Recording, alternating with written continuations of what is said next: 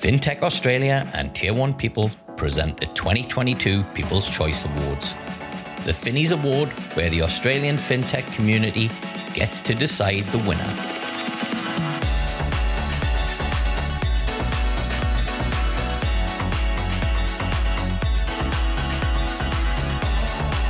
Make sure to join us on the 23rd of June 2022 in Melbourne for the industry's most prestigious awards event. Now, here are a few words from one of this year's finalists. Hi, I'm Guy from Beta Carbon. Beta Carbon's here to help move the needle on the environment by opening up Australia's carbon markets to everybody. Beta Carbon is a finalist in this year's People's Choice Emerging FinTech of the Year.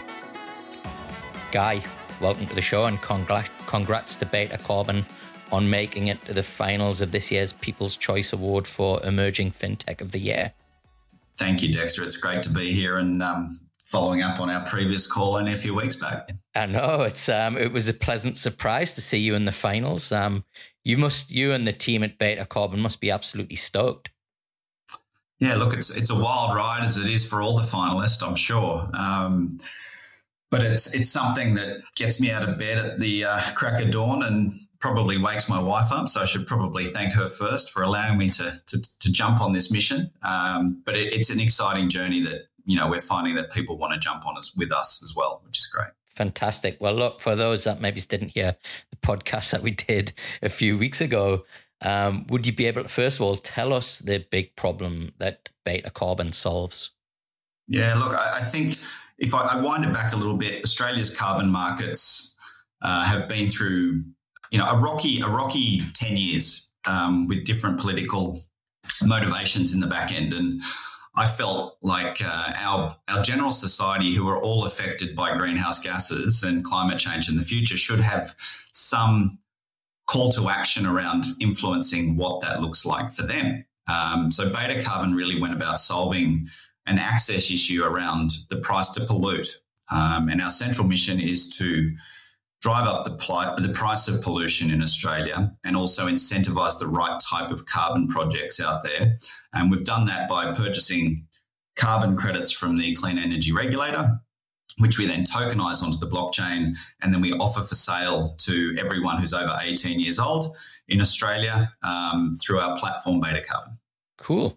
So, my next question was who are your customers, but are you also going to wholesale investors as well, or is this just for kind of mum and dad, or every investor, retail investor out there?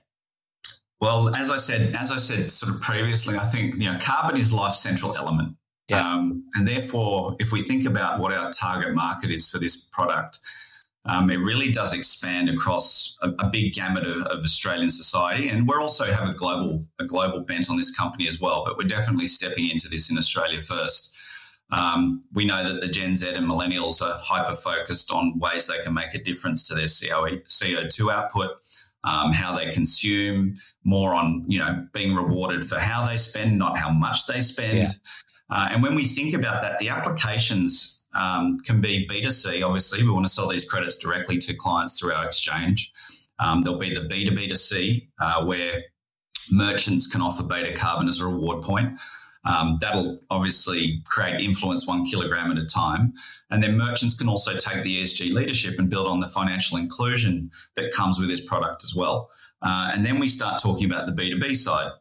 So pleased to say that we're very close to having our AFSL finalised, which means that we can then offer a far more economically viable access to the Australian carbon market than currently exists for wholesale customers who are thinking about what that journey looks like for them. A lot of people have stepped back because they don't have a sense of what's the price of carbon going to be tomorrow. And obviously, starting that journey with Beta Carbon is really where we want to do that as well from a B2B perspective.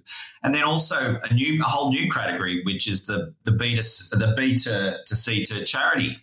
So Beta Carbon's actually rewired the economics of philanthropy as it relates to carbon offsets in Australia.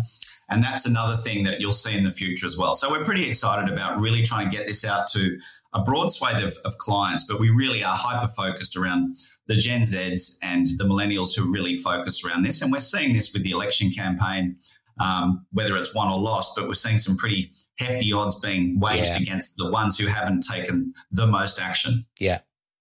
So where's Beta Carbon at now, and how long have you been around?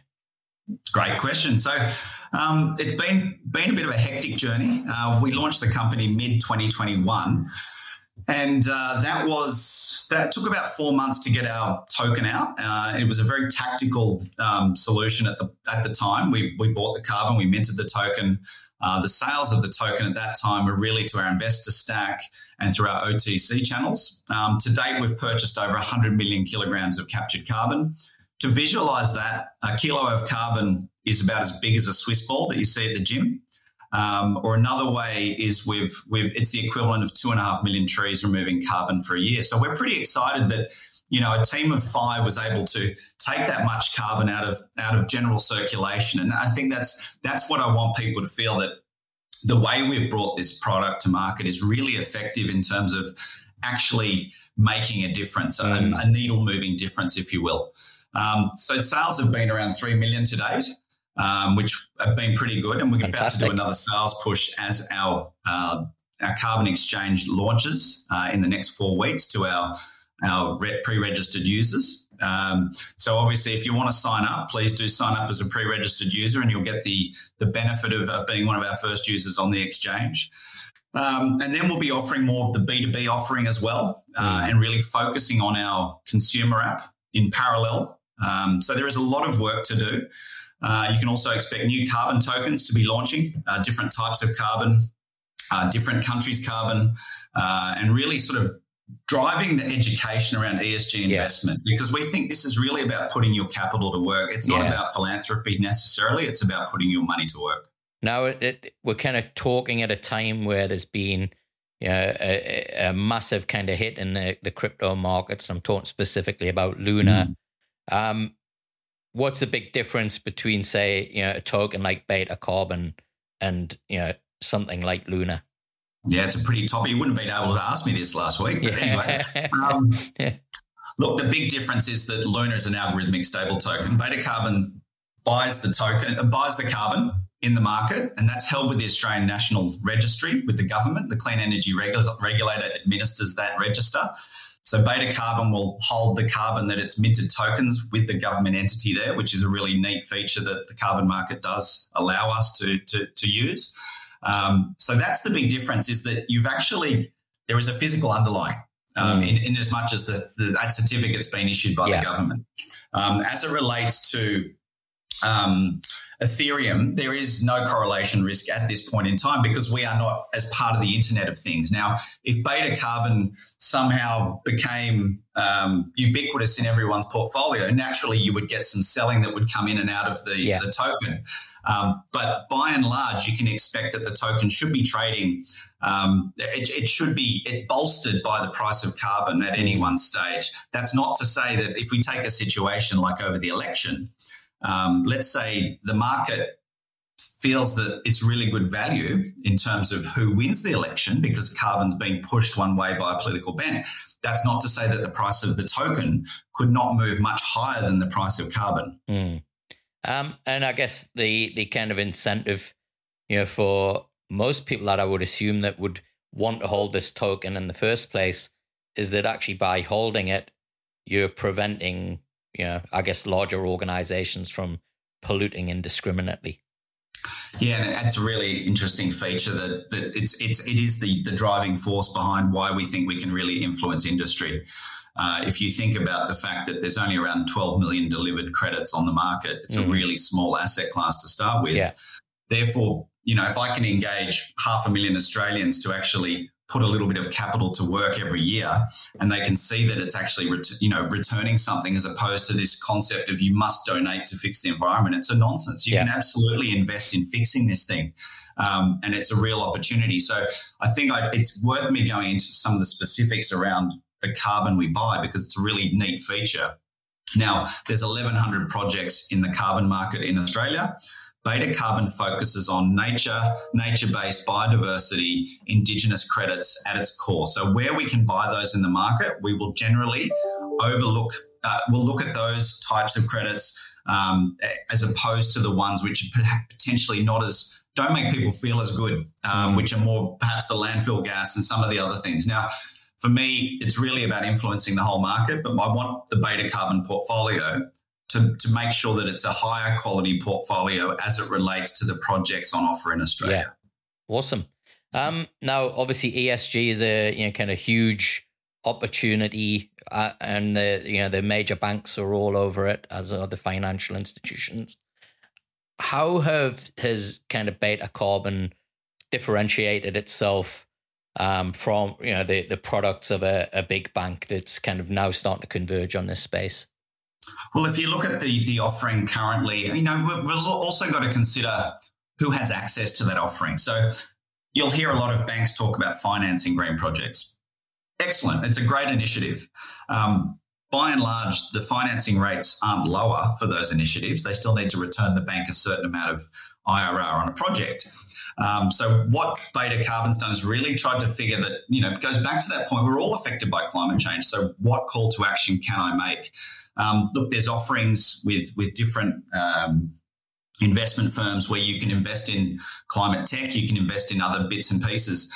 This is really aligned to you knowing that you've bought a carbon asset and that token will represent a permission to pollute in the future. And I think that's the difference here, is that financing by and large is the way forward, that people have been given the option, i.e. it's a loan book and we're going to invest in a company that may or may not do this. Yeah.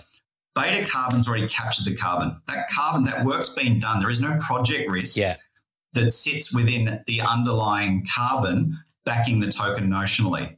And that's a really important point. There's no project risk associated with the carbon credits that we use. Awesome. Now, obviously, one of the biggest challenges for anybody, any founder, is talent. And particularly when you're an early stage startup with no brand, no reputation out there, very little capital, it's extremely difficult to attract the best talent. How has Beta Carbon gone about attracting, the types of people that are going to be able to make something like this work? Yeah, look, I think it's about a diversity of thought, but everyone being aligned to the same mission, which is moving the needle on climate. And with that, I think comes an element of willingness around experimentation. I mean, Beta Carbon was formed from that notion. So how could we not keep pushing forward with that notion? When I think about solving a global problem, you better solve it with global heads. So we have a lot of talent sitting in Australia. We have talent sitting offshore as well. And, last count, we've got, people in our business with a nexus to Vietnam, Indonesia, Tonga, Italy, Ukraine, India, China, Brazil. And when you think about the different levels of thought from those nationalities and those cultures, that's what we're bringing to this. We want it to be relevant to our whole society. And I think that's kind of one thing I'm good at, is knowing what I'm not good at. So I spent a lot of time getting the people around me who challenge me. But there's no point in coming to work at Beta Carbon if you don't want to be challenged by me as well. I think there's a lot of focus around making sure that everything we do is aligned to the mission. There's a lot of focus around radical transparency. People know that it's a pretty flat structure. People know that you're going to get measured on your OKRs. They know that you're going to get celebrated for meeting them. You know that there's also going to be retrospectives where we're going to call out what you could have done better. But really, this is about planning and execution. If you want to come and work at a place where that is a central focus, and at the end of each sprint, you can basically be really proud of what you've achieved, that's what we're trying to drive here at Beta Carbon. I'm also a big believer in radical transparency, Guy. My experience is that, not everybody is, and it can be very confronting for people. And if you go into an environment where you're not into radical transparency, it's going to be pretty difficult. What have you done to be able to identify those people who actually embrace that way of operating and that way of, of just talking to each other? Well, obviously, when you're choosing staff, you don't do it on your own. You use your diversity of thought to get you there in the first place. And I think one of the big things we like to do here is you don't come to Beta Carbon just to be pigeonholed. You come. It's kind of the 70-30 rule, where I'm going to ask you to do 120% on 70% of your work. And I'm going to ask you to do 120% on 30% of stuff which interests you within our company. And that's where you get to step into areas that aren't your forte, but clearly you have a talent or an interest or a passion that runs towards that. Yeah. And for whatever you're losing in your 30% of your core role, someone else is stepping in and filling that anyway, because they have to take an interest in your job as well. And that's where there's nowhere to hide. It's not like you have this vertical like we did at the bank where you can filter what information goes out. This is about everyone actually having a foot in your pond and you know what's going on in that pond. Yeah, awesome. Now we're coming to a wrap up, and this is the part where you get to kind of pitch Beta Carbon to your peers and the fintech community there. Why should people consider voting for Beta Carbon, and in your own time when you're ready? Thanks, Dexter. This is exciting. So look, if you're someone who wants to champion and accelerate the transition to net zero, and you're someone who believes in that action speaks louder than words, then Beta Carbon is probably a vote for you. If you believe in purpose for profit, then choose Beta Carbon. By deploying your spare cash and investing in our BCAU token, you'll actively remove the permissions to pollute from the big polluters in Australia, and will drive incentives for companies to launch more green projects and reduce emissions through price appreciation. If you're a business who wants to begin your transition journey, come to Beta Carbon. If you're a merchant who wants to take an ESG leadership position, come to Beta Carbon. If you want to harness the Web3 for good, i.e. giving people back choice, which has been taken away from them for the past 15 years, then please vote for Beta Carbon. It's your call to action. Awesome. Well, Guy, congrats to you and everybody at Beta Carbon. I mean, an incredible achievement to get to the finals, and good luck on the night. Thanks, Dexter. It's been a pleasure to be here. And I'd like to thank everyone who's supported Beta Carbon thus far, and also yourself for having me on the show a couple of times now. The People's Choice Award is brought to you by Tier 1 People, leaders in fintech executive search. We'll help you launch, scale, and innovate by finding world-class people.